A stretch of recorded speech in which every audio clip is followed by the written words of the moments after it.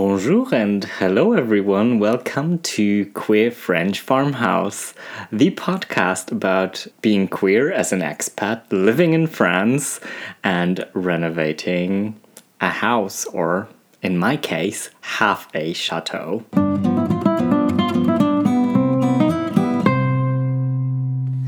Welcome back to another episode of Queer French Farmhouse. I thought today I'm gonna take you on a little walk. I'm on a walk with my dog Anita, and we're doing an afternoon round. We're walking around the lake that is right on the end of my street, which is so beautiful. It's quite a warm day, and I hope you can all hear me well, because I'm recording this on my phone this time. I just started recording actually, and then somebody just crossed my path, and I was like, okay, that's kind of weird, like talking to my phone like this. So let's see if we can do the first half walking and if it's going to be understandable or not. So today I thought we would speak about queer love in France and queer love in the French rural area like I am living in. So France has legalized gay marriage way before, like, for example, Germany. I think Germany did it in 2018. I think France was even faster than that. I will have to, check the facts again. But generally, I think it was 2016, if I'm not mistaken. So it's been longer than Germany. And I think other countries, some countries don't have legal gay marriage. So, yeah. And I think in big cities, usually, it's quite common, and you can feel quite safe in France, just like in Germany. There will always be idiots. I've had enough of those experiences in Germany, but in rural areas, it's a bit of a different thing. And I do think that everywhere, around the world, rural areas are a bit more problematic for queer people, or they seem more problematic. To my surprise, actually, people surrounding me in this area here have been very open-minded, have been very welcoming, and yeah, I think I did tell in my introduction when I started the podcast that somebody saw my boyfriend and me kissing outside the village, in another village, on one of the streets, and then rumors were going around and that he was kissing another man and things like this, and because people weren't sure about his sexuality, and so yeah, things got, and then but people were very accepting, and then kind of made it all clear, and we said yes, we're together and we love each other, and yeah, people were really accepting, I think, and people really do mind their own business here, I have to say, rather than actually usually people are very nosy, and yes, rumors travel like a fire here. We are, after all, in a rural area where there's gossip and there's talk and everything. And I think you will also have that in a city, but in a different kind of way, maybe more amongst friends or friendly groups. Here, well, I would say you're kind of forced to stay with the people, or you're kind of forced in with this bunch of people, which is actually not so bad, I have to say. I was quite surprised, and actually then we just attended our first evening at the local bar together, which was quite the thing. It's I felt very odd, and I felt people might be judging me, especially me, because I'm not French. I just came here, I'm the only person who's non-British as well in this context, in this area, in my little village. I mean, there's Belgian people, but they're moving out. But there's no one German, certainly no one Polish, and so I think I already stuck out there. So I was a bit reluctant about going, actually, and I was quite anxious getting into that setting, and especially because also I'm vegan, so it was an evening of mussels and fries. So I attended that evening at the end, after dinner was served, because I eat the fries, but I do not eat the mussels. So I had dinner at home and then went over to the bar. And yeah, I have to say I was quite, very anxious and nervous getting into that, because I was the last one arriving, and I have a bit of social anxiety. And you would not think that of me, but I think if I'm surrounded by an unfamiliar kind of situation and I can't really define it for myself, I get very anxious and very scared what people might do even, or what people might say, or if people might make fun. And I do know that it's all ego related, and I do think that we can all relate to it somehow. It feels a bit like your first day at school all over again. So yeah, oh well. So I went in there, did it, and I was greeted warmly. And actually, I spent a really lovely evening. I mean, drinking a tad too much in the end, but I mean, I don't know. I felt like really people weren't judging. People were quite normal about it, and it actually makes me sad to say people were normal about it, because it is normal and it is nothing out of the ordinary to live your sexuality. But in that context, you're always a bit on edge. You never know for sure how people might react, But we were there, we were cuddling, we were not fully making out, I mean, sure. But it felt like it was a safe space. And that's what I found really astonishing. I'm not sure if I would feel as safe in a rural context in Germany. And so I think I was taken quite by surprise at how lovingly people are. And I think it's also got to do with if people can know you, or I think we also have this bonus that my boyfriend helps everyone in the village. He's the loveliest person. He does everything for everyone. So I think he has a very high status, and people think very highly of him. So I think that's also changes all our situation, us two being together, and people respect him, And I'm asking myself how it would be if people weren't so respectful towards him or us. If that would kind of change the whole perspective on our relationship and on our sexuality. And so that's kind of the first part that kind of triggered this episode that I wanted to talk about. And I think it's getting really windy here outside, and I think I want to take it inside and give you some more facts actually that I can research and tell you about. And then I'll see you straight after my little break, and we'll continue this podcast inside. Before we go inside, I would like to remind you that my B&B is open for booking. So if you're ever close to France, or you want to spend a few days or a week in France, or just discover the Southwest, you're very welcome to come and stay with me. You'll find all my details in the show notes, and you can book, and you can find me on Airbnb, on Veg Visits, and Mr. B&B.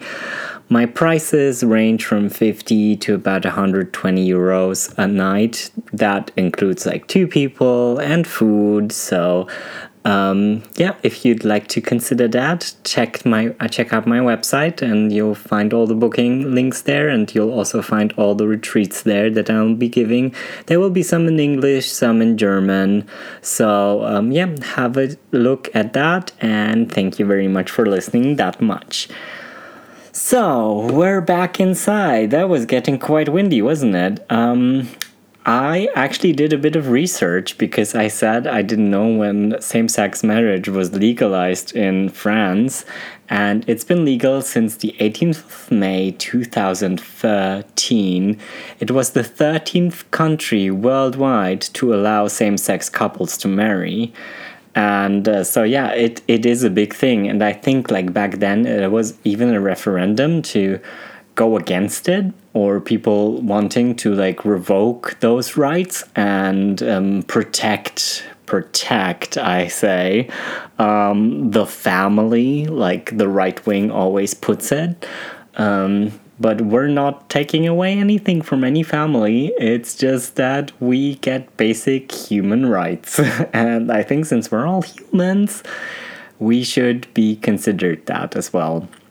So yeah, but enough politics.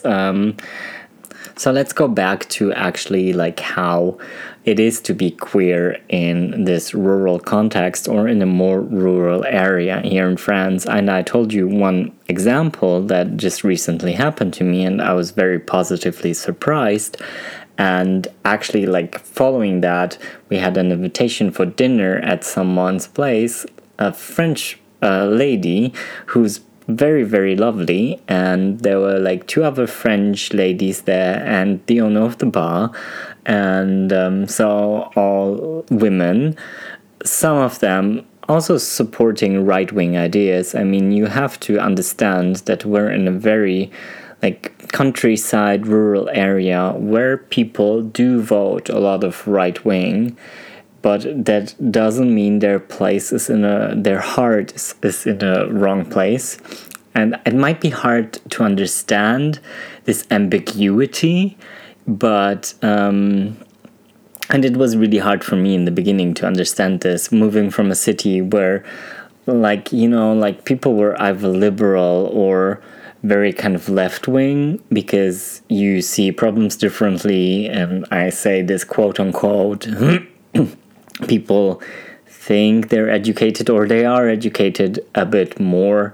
I'm always kind of reluctant to say this because I don't want to sound like a prick, because I do find there's like education, and I do find that it's much more important to be emotionally intelligent than intelligent, because that is the intelligence that we need to interact with one another and to actually be emotionally mature, because you can be very immature person even though intellectually you know a lot of things and you're very intelligent, but it doesn't make you intelligent in a social context, and it doesn't make you put this intelligence into use basically because of it. So, well, that's my 5 pence on it, and probably everybody thinks differently about it, and this is absolutely fair and absolutely alright. So yeah, I think there's like this ambiguity of all these really nice people and actually like voting right wing, but yeah, I think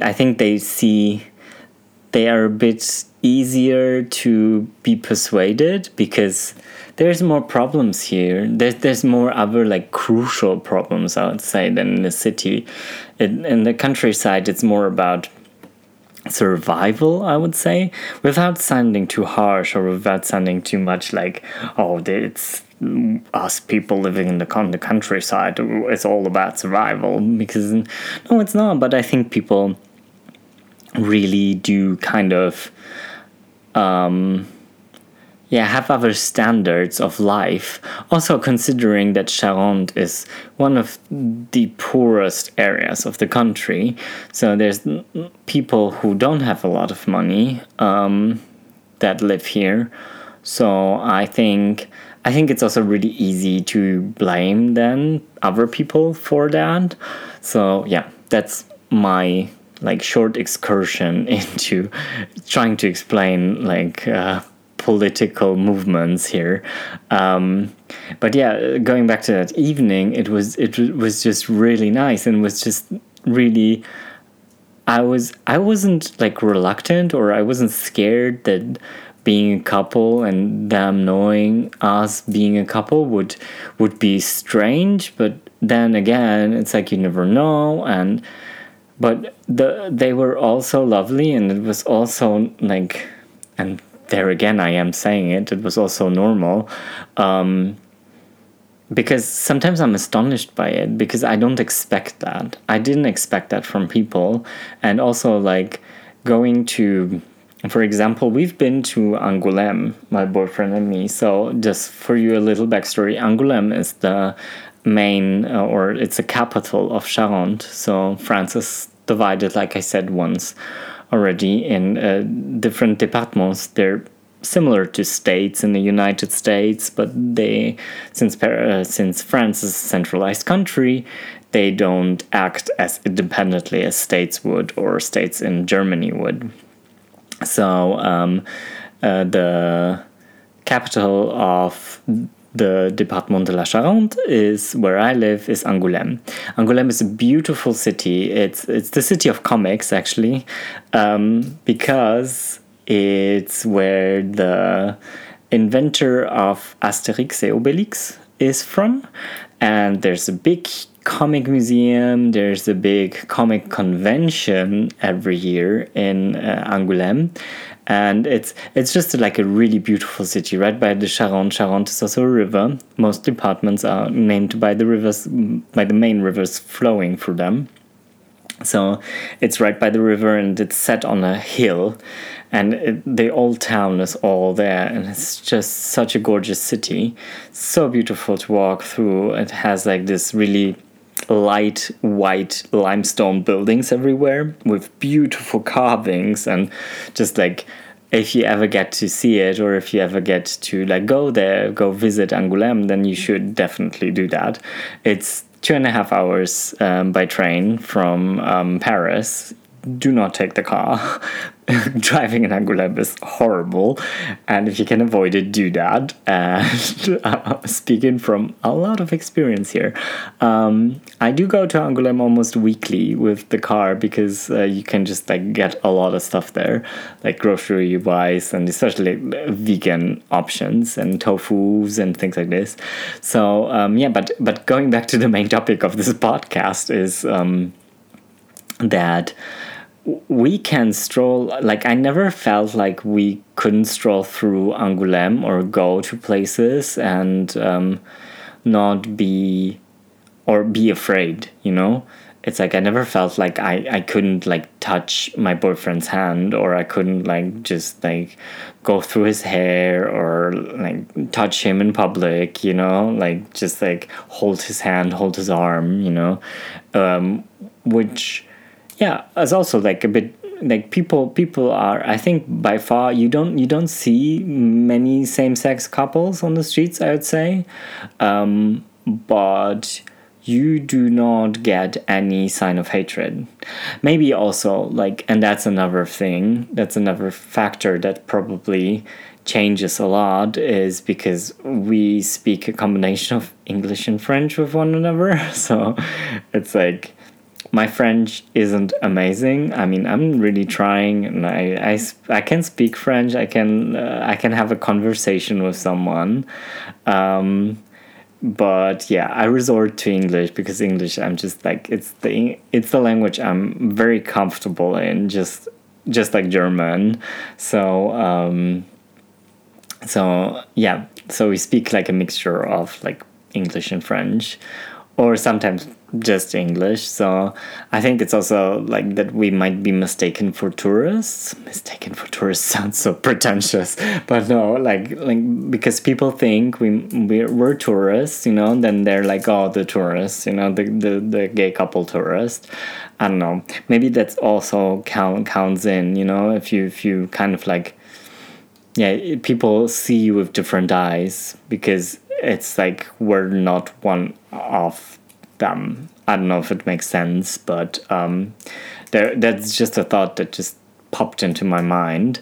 So as a conclusion, I can say that France has been very welcoming and very open. I mean, I've also worked in Paris, and I've never like encountered hatred in Paris.